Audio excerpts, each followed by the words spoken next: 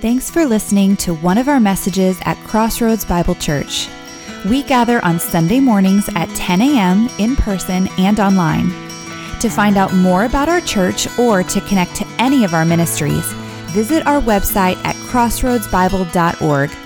We hope you enjoy the message and pray it encourages you as you seek to follow Jesus.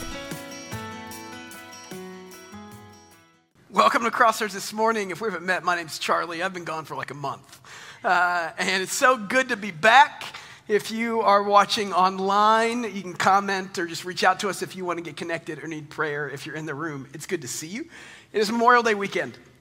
Before we get into some text this morning, I just want to say we live in a country, God has been gracious enough to let us live in a country where we have freedom of expression and freedom of religion, and that comes at a cost. And so today is a day where we remember, this weekend is a weekend where we remember those that have made the ultimate sacrifice for our good. And really, when we talk about the parallels between our country and our faith, we are citizens of the kingdom of God first and foremost, but also at the same time, our faith is built around the idea that someone served and gave the ultimate sacrifice so that we could find life. And so in this weekend of Memorial Day, we are thankful for those that have gone before, that gave so that we can receive. If you know people that have given, if you know people that have served, reach out and tell them they're loved, tell them you're thinking and praying for them. We certainly are this weekend. We're going to kick off our morning by doing what we do. We're going to pray for us as we open some text. We live in an increasingly critical culture, and we come to this space right here, right now, and we expect God to show up. We've just done an 8-week series on the Holy Spirit, how he's near and present and active, which means he does not take a day off, which means God's going to speak to us this morning. And what we do when we come through these doors or watch online is we stop down and we ask, Holy Spirit, what do you have for me today? And we take off the critical lens through which our culture processes information, and we try this morning to contribute to the conversation of faith. And so we're going to start by praying for that. We're going to start by praying that God might teach us something. We're going to start by praying that God might use me to show us some of his goodness. So pray with me this morning. God, I'm thankful to be here today. I'm thankful to worship. I'm thankful to read scripture. I'm thankful to interact with the divine. I'm thankful to remember that there's a bigger, greater, more joyous story unfolding all around me that is way bigger than me. As we open some text into the Old Testament today, Holy Spirit, guide us and teach us. If you're comfortable, I'd ask that you take 15 or so seconds and just say a silent prayer and ask the Holy Spirit to guide your spirit and teach you this morning.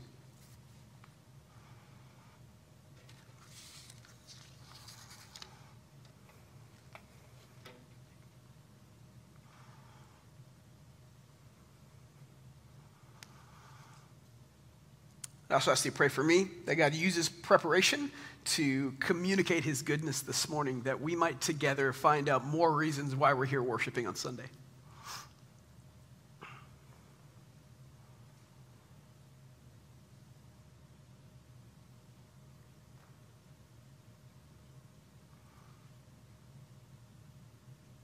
We pray these things in the name of Jesus, and all God's people said, Amen. Hey, if you have a Bible, we're kicking off a series this summer in the book of Numbers. And so you can open, we're going to be in number 6 this morning, so you can go to number 6, but we're going to set it up a little bit. The book of Numbers is really a book of transitions and wanderings. And if I could summarize the last year, it's about transitions and wanderings. And really today, Memorial Day weekend, is kind of a transitional moment for us, right? So for example, me and my family, this whole month has felt like a transition. So I don't know if you guys know, but this happened in like a month ago. There he is, right? Adorable, right? Looks just like his dad. It's Bennett James, everybody. That happened, and we're very, very excited. He's such a good sleeper at our expense. We love him. It's fantastic. And so we've transitioned. My family actually, we're closing on a house in Highland Village on Tuesday, so we're coming to the suburbs, everybody. That's right. I know you're all going to make fun of me, and that's fine too. It's well-deserved. So it's felt like a place of transition, but not just this month, because here's what transition does. Transition oftentimes comes before or after elongated periods of just wandering around. And when I think through the last year, just personally, man, it's felt like I've wandered a lot. I remember last March when I started working from home and I realized if I want to still be married, I need to fix that and move back to the office, you know? I remember what it was like to not feel like you knew what was happening next because you kept getting what was going to happen next wrong. Transition oftentimes either leads to or hopefully buttons up some wanderings it has personally, and it's been hard personally. It's been very difficult to lead through this, to parent through this, to bring another kid in the world through this. But it's not just a personal transition. As a church, we're transitioning, right? So today is the last day that you're going to awkwardly stare at the band as they sing a reflection song. And we're very, very happy about that at Crossroads, everybody. We really are. Today is a day where we're going to get up in front and we're going to say, next week we're going to go back to some things we used to do, like sing in the middle of the service and hopefully greet some people and have some coffee so you don't fall asleep when I'm talking at you on Sundays. I remember last March when we first decided to cancel a service on the 15th. And I got up in front of staff and I said, guys, it's going to last maybe 2 weeks, but by Easter we will be back in the building, I promise, right? In the Old Testament, prophets that got it wrong were stoned, you know? It hasn't just been a transition, it's felt fundamentally as an organization like we've been as a church, that there's been a little bit of wandering because we kept getting it wrong time and time again and just trying to love people well through the unknown and the uncertainty. And let me tell you something. I've been here for 12 years. I've been the senior pastor for going on 3-ish now. It's been hard. It's been good, but it's been hard, you know?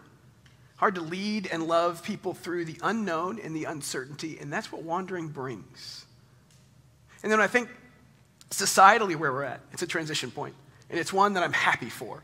We're in this moment where more people are getting vaccinated. I walked into Costco yesterday without a mask on, and I wasn't the only one, and I started to tear up, and not just because I heard they're bringing back samples, okay? I mean, that's like most of my meal. That is so great. It's this beautiful moment where we're starting to re-engage again. I read last weekend that travel was almost at the same limit, airports and departures and TSA screenings, almost at the same limit as it was in 2019. Things are getting back to where we want them to be. It's this transition moment, but it's been very difficult. It's been wandering. Back in March of last year, Pew Research did a poll. It said more than half of the U.S. adults said they prayed for an end to the spread of the coronavirus. Large majorities of Americans who pray daily, 86%, and Christians, 73%, have taken to prayer during the outbreak. But so have some who say they never pray or belong to any religion, 15% who say they never pray. 24% of atheists said they started praying that coronavirus might end. That was last March. It's been a long year. Here's my question, because it goes into where we're at in numbers. When you're in the middle of transition and when you're in the middle of wandering, what makes it difficult is that oftentimes what's ripped away is security and stability. And so we pray and we ask God to show up. What happens when it doesn't, when we want it to? Because we've been wandering, man. This Sunday is a transition Sunday when half our church is at a lake house somewhere. We need to plant CBC Cedar Creek for the summer, you know? And what we have to do is ask the question, what does God say to those who are wandering? Because Numbers is a book about a people who wander. And the prayer that we're in, the high priestly prayer, the Aaronic blessing in Numbers 6, is all about God saying to his people, in this transition space, you are about to wander, and here are my words for you before you go. Here's what you need to know. This is what God says to his people in the middle of the transitions and in the middle of the wanderings. And he starts in verse 23. He says, the Lord spoke to Moses, tell Aaron and his sons, this is the way you're supposed to bless the Israelites. And this is what you're going to say to them. And let's unpack a little bit and do a little Bible overview in 60 seconds. When he says, this is the way you're to bless the Israelites, that phrase is packed with meaning. If you don't know the story of the Bible, let me sum it up for you. The story of the Bible is the story of God chasing his creation to reconcile them to what they were supposed to be.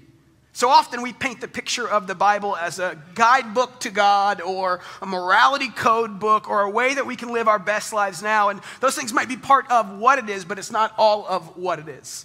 I'm in a wedding this evening, right? I'm in the wedding. The wedding is not about me. It's the same kind of deal. The Bible, you are part of God's story, but you are not the center focal point of God's story. The focal point of God's story is God's worship, his renown, his glory, and his redemption of all things, fixing a broken world. And that started in Genesis 12. The first 11 chapters of Genesis are universal. It tells us about us. It says, this is where we came from, and this is the plight of sin that broke the world, and this is where it was left. And in chapter 12, verse 1, God says, I'm going to get really specific. Here's a man, and here's a family. And this is the beginning of my plan to redeem and restore all things. So it starts with Abraham. And he says, I'm going to use you. You're going to have a lot of descendants. And so they started, and 70 years later, and 400 years later, they find themselves here. They find themselves on the base of a mountain. After 400 years of enslavement, after 400 years of hard labor, the people of Israel, whom God chose because he's gracious, found themselves here. I find it interesting as you read the Old Testament. We're going to read more in Numbers, but the Israelites were enslaved in Egypt for 40 years. They leave and they're making their way to Sinai before Charlton Heston got up and got the 10 Commandments. And right before they did that, time and time again, as they're traveling, they say, can we just go back to Egypt? It was better there. Where they were enslaved. It was hard labor, not easy labor. It just goes to show you how hard sometimes transition and wanderings are. It goes to show you how hard sometimes it is when stability and security are ripped away. And that's what the wilderness does. That's what wandering does. They say, can we please just go back to a harder life because it's a known life? When I lived in Chicago, I worked with a few homeless shelters. And I always thought to myself, as a Dallas boy, born and raised, why would you choose to be homeless? First of all, I don't think people do, by the way, but why would you stay homeless in Chicago? Move to Austin, you know? But here's the deal, is because even though your life isn't ideal, you have stability and security where you're at. And so you live in worse conditions because those things are what we're wired for. That's what makes wandering so hard. They're taken away. And so Israel is camping at the base of this mountain for 1 year. They had some stability. And the book of Numbers begins by God saying, you're about to move. So they spent 400 years in Egypt. They spent a year at this mountain learning from God, learning how to relate to God. And in Numbers, he says, now you're going to move. And where we're going to be, this first 10 chapters that I'm going to summarize, where you're going to be, it takes 20 days for them to pack their bags and start moving. And you might say, that sounds like a long time, but there was a couple million of them. And they started by counting everybody, because Moses was probably an old youth pastor, and he knows if you lose a kid, you lose your job. So he really needed to count everybody, you know? He counts everybody, and he takes a toll of who his people are and how they're supposed to go. And he says, we got to gather all of our stuff up. And so it starts in Numbers chapter 1. He said, start by counting people, and you're going to go when I go, when my cloud, my spirit, my presence leads you. And so here's where we're at. They're about to leave. He's given them some instructions. And he says, before you go, this is what I say to you. He says, the Lord bless you and keep you. He starts with this idea of blessing and protection. Blessing there in the Old Testament, it comes around 400 times. God blesses people around 80 of those times. Blessing, simply put, is giving someone something they couldn't get on their own. It's a superior saying to an inferior, I'm going to give you something you couldn't get on your own. It literally in the original language means that you're going to abundantly benefit. Not just you're going to survive, you're going to thrive. I think one of the things we fear when we wander is our ability to survive. If we don't know what's next. If we don't know where food comes from, if we don't know where money comes from, if we don't know if I have a job in 2 months, if we don't know if our church is going to open back up again, if we don't know, this idea of blessing is intrinsic to this idea of wandering. God is saying to his people, you're going to go, but this is what I want you to know. May I bless you as you go. May I benefit you as you go. And he's going to outline what that looks like, and the first thing he says, I'm going to bless you and keep you. That word keep there, some different translations, it literally means to protect or defend. You got to understand, as Israel walked for a few days and then 40 years that we'll get into, they were always surrounded by enemies. They were never in their own territory. They were vulnerable and they were relatively small compared to the rulers around them. So they were always in a defensive position. They always felt vulnerable. And so he says, I'm going to keep you. And I think when we're wandering, fundamentally, we fear for our safety because stability is taken away. This year alone, societally, we've seen an increase in violent crimes. We've seen an increase in crime across this country because of all the instability around us. There's a couple different stats and polls you can pull from it there, but basically it says that this year is going to be the worst year in about 20 years for gun violence in our country. It says when you ask people about how crime is going, Pew Research has done this since 1993, and about every year people say that crime is worse, but really since the mid-90s in our country, crime has gotten better every year. But this year, about 73% of Americans said crime is worse than it was last year. We're afraid, because that's what happens when you wander. So in the middle of this moment, when they're about to pick up and go to somewhere they've never been before, God says, I'm going to, one, provide for you, and two, I'm going to protect you. He's meeting them in the middle of their fears. And in the first 10 chapters, as they're packing up, before they start to their first destination, what we see is God show them these things. So in chapters 3, 4, 5, 6, and then 8 and 9, what we see there is the cleansing of his people. And so when you ask the question, how does God protect his people? The first thing you have to understand is God protects his people through the Levitical law in the Old Testament. It's the holiness code. Back before the coronavirus pandemic started, we were in a riveting series on Leviticus. And God wanted to stop that, and so he brought a global pandemic. And one of the themes, as you look at Leviticus, isn't just that God sets limits because he wants to see if you'll obey. That is not a good, loving father. God sets limits because limits define what love is. And you know that if you have a kid, right? You just know that. I don't have to explain it. I will. But if you have a kid, you set limits not because you want to limit their joy. You set limits because limits increase their joy if they know what's good for them and allows you to love them well. Yesterday, my daughter was in the backyard. She has this water table, and it had been rained on for it hasn't stopped raining in a while. And the water was like gross. It was growing things, bad things. Like this thing is about 5 inches deep and you couldn't see to the bottom because I'm a good father. And she's over there playing in it. And my daughter's 2.5 years old. Everything that goes on her hands goes in her mouth. I'm trying to mow the lawn, and I said, hey, EJ, you can't play with that. And she just lost her mind because she's rational. And I said, hey, you can't play with that. It's dirty water. It's going to get really bad. You're going to get sick. And she couldn't get it. I said, let me get you new water. Losing your mind. The point is simply we set limits like God because we love, not because we want to limit joy. And so one of the first things God does as he talks to his people about how he's going to protect them is in the first 10 chapters, he reminds them of the goodness and the benefit of holiness. And so in those chapters, we're not going to get into specifics, but you'll see how he says, these are my priestly people that enforce the holiness code. In chapter 5, he's going to talk about, here's some community stuff we're going to hit on, just with jealousy and marriage and in relationships and how to deal with that, because he knows that if they lived like pagans, they would live like pagans and it wouldn't end well for them.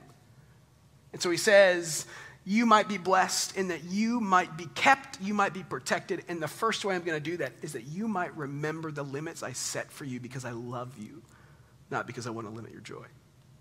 But that word keep also means something else. He continues on. He says, may your face shine upon you, right? May the Lord make his face shine upon you and be gracious to you. So he keeps them by his Levitical law of holiness, the right way to live in God's rightly ordered world. And then he says, may his face, my face, shine upon you. Throughout the scriptures, when you see the phrase, may your face shine upon, what that really means is may the presence of God go with you. In a couple different places in the Old Testament, Exodus 33 for one, you see God say that my face is going to go before you. And the way they've translated that Hebrew word is just my presence will go with you. So when we talk about the face of God shining on the people of God, what we're talking about is the presence of God to go with the people of God. There's a purpose there. And so he outlines in chapters 2 of this first 10 chapters, he outlines what the tabernacle looks like, how they camped. And you might say, if you're reading it and you don't know a ton about the Old Testament, you might say, this is really boring and this is why people stop their Bible in a year plan. Sure. But what you have to understand is the purpose behind it. God was extremely intentional on how he said you're going to camp. You couldn't just set up camp wherever you wanted next to your friends.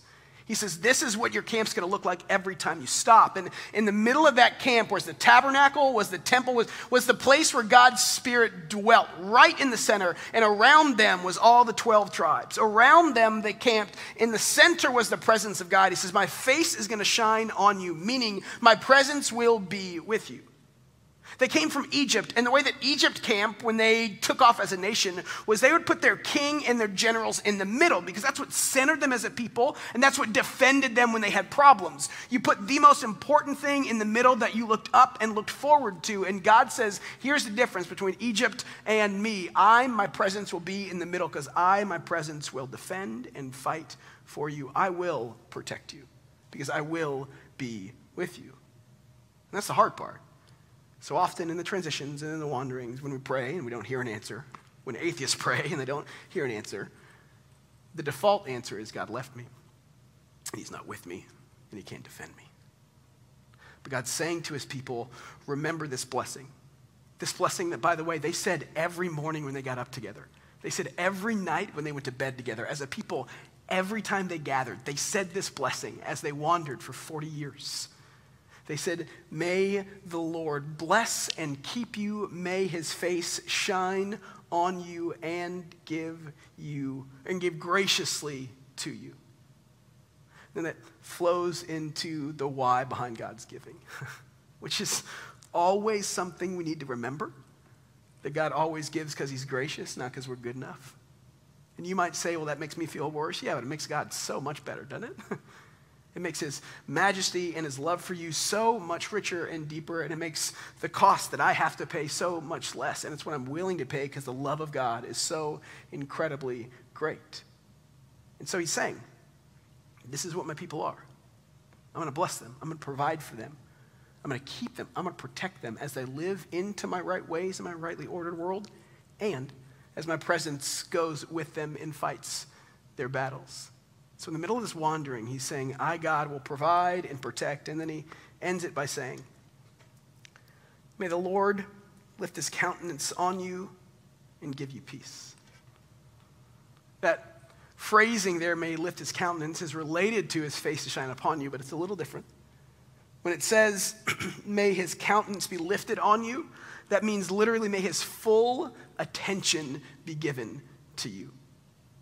And there's a difference between the presence of God going with you in kind of a half-hearted way, which God doesn't do, by the way, or the presence of God going with you fully staring at you being known. My daughter, that is 2.5, is struggling with the baby brother. She loves her baby brother so much. But she also loves to punch her baby brother in the face.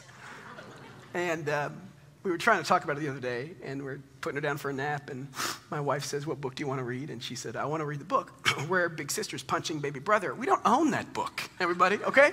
It's not a book somebody wrote. It's a book called Big Sister, where big sister's giving baby brother like a present. But in my daughter's mind, I want to read that one. I like that big sister. She's fantastic, you know? So we're going back and forth, and my wife is saying, hey, well, why do you feel like, sometimes, because she loves him really well. She hugs him and kisses him.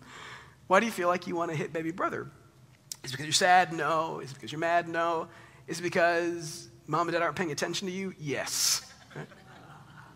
And then we go through that again, and she asks again, is it because mom and dad don't pay attention to you? Yes. Right? It's the idea that we really have to recalibrate in the middle of the wandering when we feel so lost and when stability and security is taken away. We feel like God has left us. We feel like God's attention isn't on us. So in the middle of that moment for his people, he looks at them and says, every morning when they say it, every night when they say it, may God provide, protect, and may God give you his full attention because he hasn't left. That's important to know. There's a story in the Old Testament, Abraham that we talked about earlier, couldn't have kids, and then he had a kid with his maid. It didn't end well for him, and his wife got jealous, and so they sent the maid and her kid off into the wilderness. And usually, again, wilderness wandering, usually if you were a woman at that point and you had a kid and you get sent off like that, it didn't end well. We probably were going to die. And in that moment, God meets Hagar, that's her name. God meets her and says, I see you. And so there's these different names of God in the Old Testament reflecting the character of God. And so she said, this is the God who sees me fully. So God's saying here, may I go before you to protect and provide, and I will lift my countenance. I will give you my full attention. And do you know what the full attention of God does to the people of God who recognize we have it? It gives you peace. If we fully trust a God who provides and protects, when we realize that he's not looking away or distracted, when we know that he stares right at us in the places where we feel like we're looked over, transitions and wanderings, it gives us peace. And the peace of God in the Old and New Testament is not simply a state of being, it's a promise for something better. That's why Jesus gives the disciples his peace when he resurrects. That's why Paul, when he writes his letters to churches, starts with and ends with most of them, grace and peace I give to you. Because peace, in the Old Testament especially, this concept of shalom is the webbing together of all of God's good for all harmony. It's when all things work together to provide the ultimate joy and fulfillment in creation. It gets us back to what we were created for. Peace is the webbing together of God, humans, and creation in justice, fulfillment, and delight. It's this idea that something better is out there. Peace is a construct we take with us wherever we go because God is with us wherever we are. And he promises this to his people who are wandering. Because this last year, personally and professionally and societally, we felt like we've just been wandering. And what God does for his people that are about to start wandering is remind them that no matter where they go, he's with them. So no matter where they go, they have the peace of God that promises better. It's a beautiful reminder for his people went off and wandered for 40 years. So they said it every single day. And so we look to this passage and we look to this text and we remind ourselves, because this book really, it's not really a happy book. This book is all the times when his people forgot this blessing. And this summer, we're going to look at all those times and we're going to remind ourselves, what are the things that take us away from remembering that in the middle of the wanderings, God provides and he protects and he gives peace? What are the things that take us away from being reminded that God is our good? What are the things that take us away from knowing that even though we wander, we are not lost because God is with us? What are those things? It's a story I need to tell myself this year. So, at CBC, we've had some conversations lately. Our budget calendar is June to June, and so we are in the middle of budget season. And you should do that with a new baby and no sleep. And so we are in the middle of budget season, and so we're forecasting to next year and looking back on last year. And one of the questions I ask when I meet with some staff is, hey, where did you see God move last year, and how is it changing what you're doing next year? How is it affecting it? But it's this idea this week that oftentimes when we wander, we feel like God has left us, but really when you look back, when the story is done at the end of Numbers, what you see is that God never left his people. He led them in the middle of the wilderness. That's a different perspective we need to carry with us. Because maybe we, like the people in Israel, like Aaron said over his people, need to remember that God will bless us and keep us. He'll make his face shine upon us and he'll be gracious to us. He'll lift his countenance upon us, and that will bring peace. So I asked some of our team, where have you seen God move this year? Where have you seen God lead us this year, in a year that's been so hard to see it, on this day that's kind of a transition into a new series, into a summer, into all the things we're doing? Where have you seen God lead? And a couple I just wanted to share with you. The first one's pretty long, but I thought it was good. So our communications director, Stephanie Thrasher, wrote, and you got to understand, when this hit, we don't have a communications team. We have one person, okay? And really, if you knew Crossroads before a year ago, we had a podcast, and that was just about it. That was as up-to-date we get with technology. And so she said, this is how I've seen God lead. She said, I still remember driving home from Odessa to see my in-laws. It was March, and we just found out school wasn't returning after spring break like we imagined. Pro sports had been canceled, and we were headed home to get groceries before everything shut down. The elders and staff at CBC were talking about the wisdom and how to move forward in the immediate future, and decided we need to cancel services just for a week or two until things got under control. That's because I was wrong. As weeks went on, it became clear that things wouldn't be returning to normal like we thought for the foreseeable future. And we may not be able to meet again as a church for some time. She said, honestly, as someone who's seen and attended CBC as a concept for my 30-plus years, the thought of this left me unsettling at best and devastating at worst. But God reminded me of so many things, both personally and within my ministry at CBC. He reminded me that the church is his people, and that he's our leader.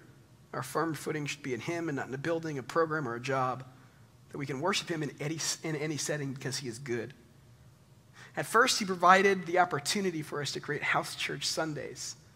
3 of us would meet, socially distant, to record our sermons, yeah? Andy and Jamie, the precious with like a week-old baby, recorded music at their house. It was hard work and long hours, but I felt we were being called to patience and faith. I felt that I was playing some small part in connecting our church body together in a time of severe disconnection, both literally and physically. While it wasn't the same as meeting corporately, there was a special sweetness to meeting at home with my family those weeks.